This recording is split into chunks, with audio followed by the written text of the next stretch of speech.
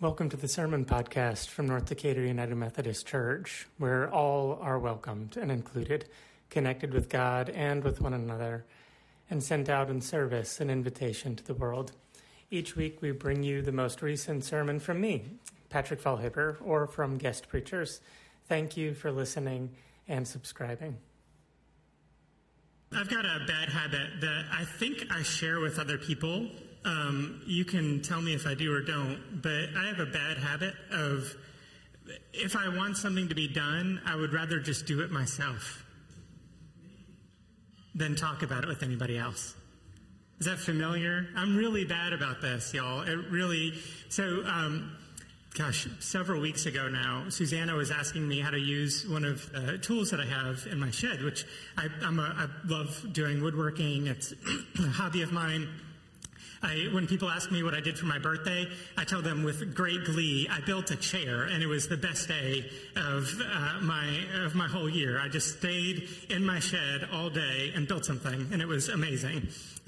In the particular role that I have, seeing something come to a complete end never happens. So making a chair, I know that it's done, and yeah, it's great. Yeah, applaud me, please. That's good. Yeah. I do sit in it. Thank you, Alan. I appreciate your confidence in my skills there. It is sittable. But she was asking me how to use one of my tools out there, and my question to her was, what do you need it for? I can go ahead and do it.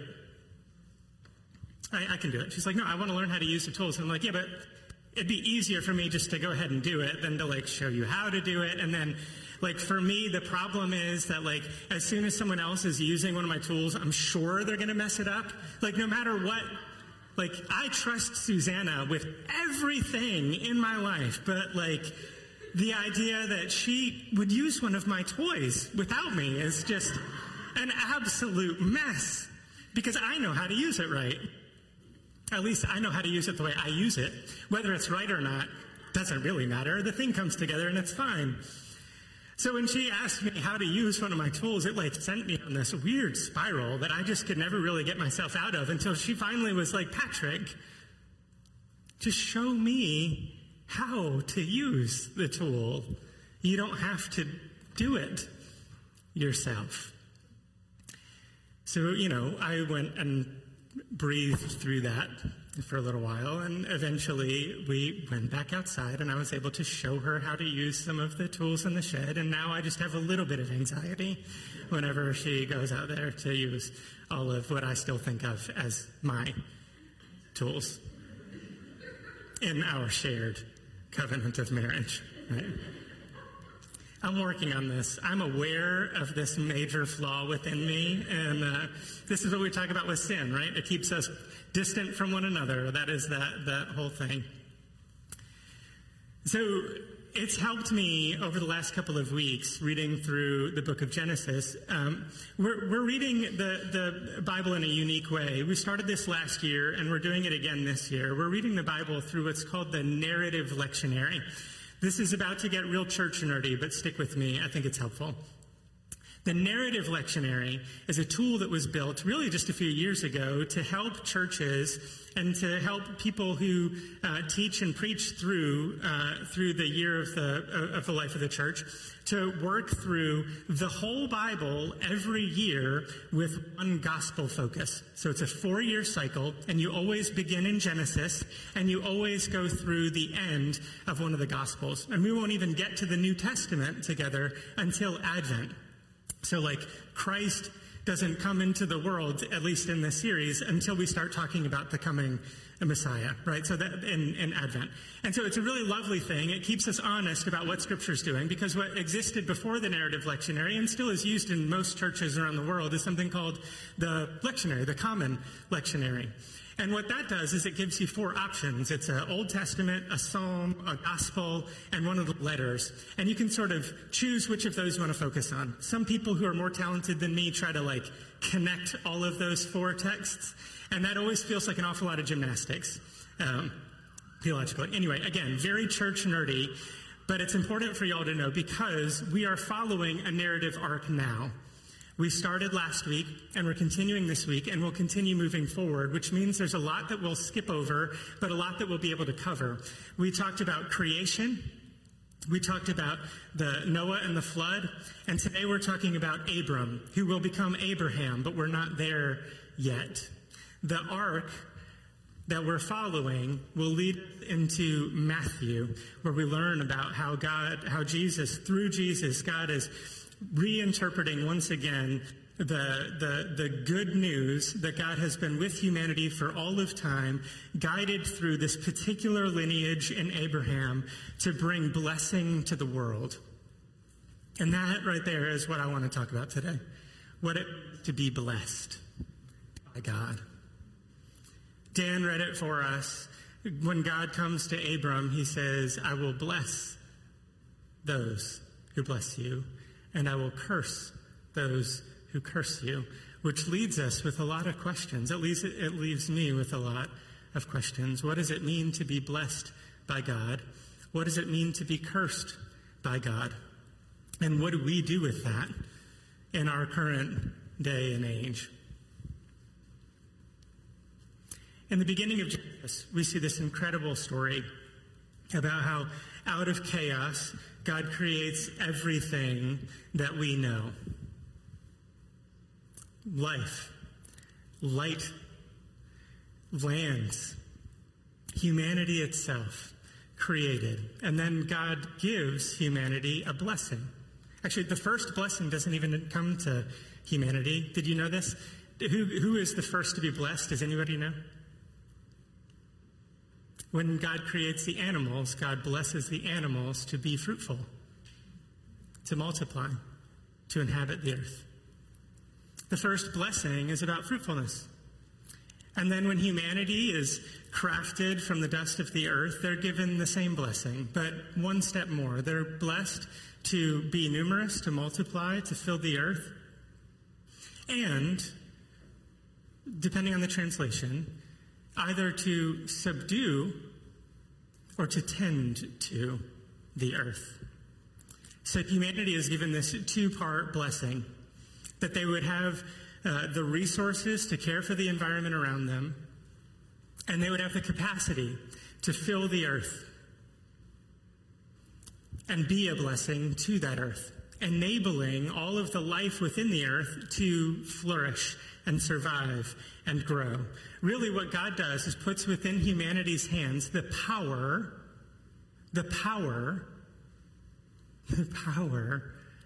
to bring curse to the land by keeping creation from sustaining itself, or to bring God's own blessing and promise to the land, that all of creation would thrive. And what does humanity do? But choose curse. And when we get to the Noah story, which is what we talked about last week, God sees that humanity has devoted itself to chaos, to becoming the curse. And God once again steps into this chaos, allows that chaos to make its declarative statement for a once and last time, and then starts again with the same blessing given to Noah. To be fruitful, to multiply, to fill the earth, so that they would be a blessing to creation. And what do? Rather than filling the earth, they use the power that they have to build a tower to compete with God. You see what's happening? It's like God keeps giving humanity God's tools, and humanity keeps breaking it. It's easier just to do it yourself. This is what I'm learning from the Bible, Alan. Do it yourself. So God keeps giving humanity this incredible capacity. And only God knows why, right? Because what continues to happen? People continue to choose to follow their own selfish desires, either to to break what exists in the earth, to rule over it with power that's destructive, and to rule over one another with power that's destructive, or to unite around a common goal of defeating God, to becoming an equal with the divine that's created everything. You see, this is fundamentally one of the problems that humanity struggles with from the very first pages of Scripture all the way through till our current moment, is this need, this desire to prove our worth by competing with the world around us, or even by competing with God, God's self. Even coming to the point where we claim for ourselves, if I'm successful, it's because I put hard work into it. Forget about all the people who've been a blessing in my life. Forget about all the knowledge and wisdom that's been passed down to me through educators and friends and family who've held me accountable to a standard of a work ethic that I would have never had on my own, or a standard of the pursuit of knowledge that I would have never had on my own, or connected me to the right person that I wouldn't have known without these other people. You see what I mean? And then we end up on the top of this mountain, and we look around us, and we may be surrounded by a cloud of witnesses, but all we see is that we're above everyone else. The Tower of Babel. Suddenly, despite all of those hard conversations and those important people in our life, we look out over a sea of people who helped us become who we are, and we claim with such arrogance, I did it myself.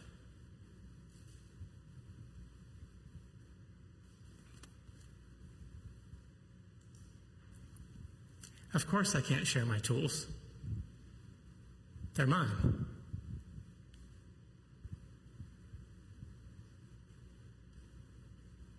And so God casts that tower down, gives everybody different languages so they can't communicate with one another, and issues the same blessing, that fruitfulness and life would flourish.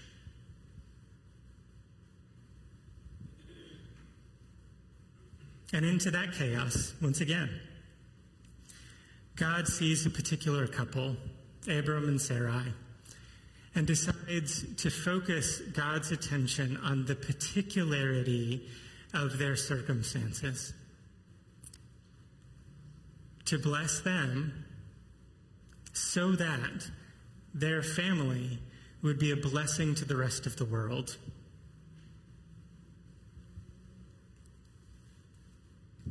So God steps into the particular life of Abram and Sarai with the intent of all of the world learning what fruitfulness and blessing and love and grace looks like by following not only in their example, but allowing their impact on the world to become something that is educational and formative and good and blessed. And so God looked to Abram and Sarai, who are unable to have children of their own, and promises them that not only will God be with them through their journey, but that God is calling them away from their family to start something completely new, stepping out of what is familiar into a new season of chaos. And even while they have no capacity to build their family, God is promising a blessing for generations to come after. Everything that Abram and Sarai are being asked to do is fundamentally counter to the idea of well-being, safety, and security, and success in their day and age. They're being called away from all of their networks of safety to go and live in a land occupied by another people, hoping that one day, and what we see is like 40 generations from then, they might actually occupy it and have this land that would be a blessing. That's a long time, y'all. That's 40 generations. That's a long time. Anybody want to do that math? It's a long time.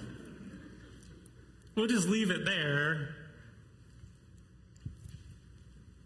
So you have to wonder what happened for generations 30 to 35. They're hearing stories about Abraham and Sarah's promise while they're living as slaves in Egypt. They've never inhabited the land. No one ever owned anything in their families. They're just hearing stories about one couple hundreds of years ago that were promised something. Can you imagine the hopelessness that would settle in there?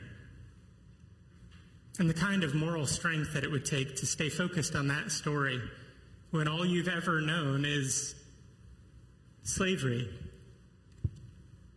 marginality, oppression.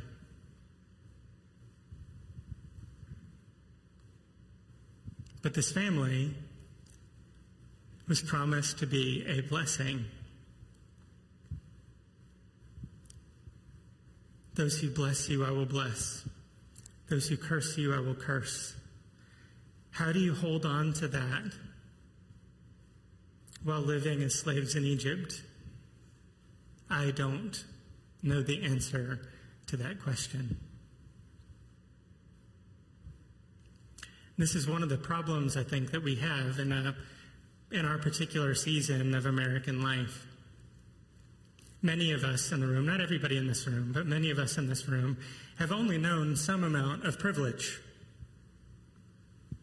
We just have. Life has been maybe not easy. We've had to struggle. We've had to work hard. But because of the nature of our struggle and the work that we've had to do, it's very easy to claim it as our own, rather than something offered as a gift, both by our community and as a challenge by God. Because as people of faith, we believe in the blessing of God, but the blessing of God doesn't look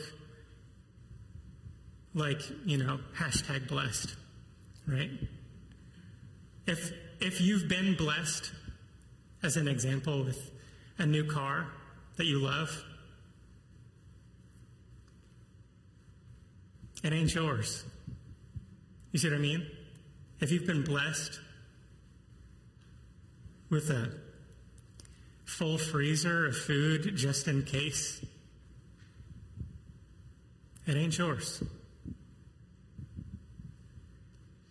If you've been blessed with a house with an extra bedroom that you don't need, it ain't yours. The blessings of God come with a call, come with responsibility. Because as soon as we start to claim the things that we have as mine for myself, for me to use and no one else, they become a curse. Because they become the tools through which we alienate and isolate ourselves from the people around us.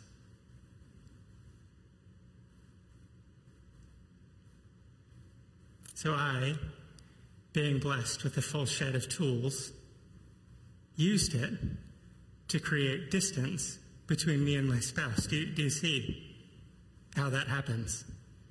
Because I decided it was mine.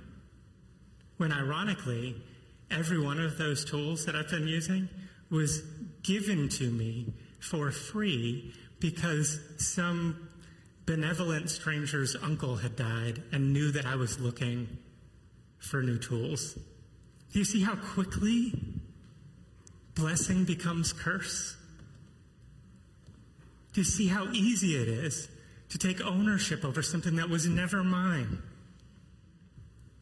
And to use that as a means to keep people at a distance from my stuff. It's so easy, and that is just the example I'm willing to talk about right now. We've all got these things that we hold on to as our own, whether it's a job or a house or, an investment account, which, to be fair, most of us are giving a lot of money away through our investment account right now, if we're being honest. But, whatever it is, you may have worked hard to build it up. It's yours. And as soon as we start using those things as means by which to create separation from the people around us, the worse it gets. You know, it's amazing. I get emails from people who want to be my financial advisor, which I don't know why. They clearly do not understand my finances, but who are like, I'm happy to be your financial advisor. And I've only done this twice, but I've responded to two of them saying, hey, actually, the nonprofit, right, that we partner with is looking for financial advisors to work with folks who are near homelessness. Not one of them responded. Because we don't give what we have, we sell what we have in order to have a benefit for ourselves. Do you see what I mean? This is the problem, curse and blessing. And the problem is they can be simultaneously both. And so our decisions, our choices, the work that we're called to do is to discern, how can I use what has been given to me through hard work and through particular privilege to have a benefit for my community, while also sustaining my capacity for life. Because what we learn through Scripture is there is always enough. Always. The abundance of God always pours out enough for us to be able to sustain our lives well, while also helping the people around us, helping our community of faith, helping our community beyond our community of faith to be able to thrive within a community that is built on the blessing of God. And all that we have to do is to choose fruitfulness, abundance, belovedness over isolation and pride. It's the constant choice. Every time we have any interaction, any time we receive a blessing, we have a choice to allow it to become a blessing or to become a curse. And that is the power that God has given to us, that I will never understand.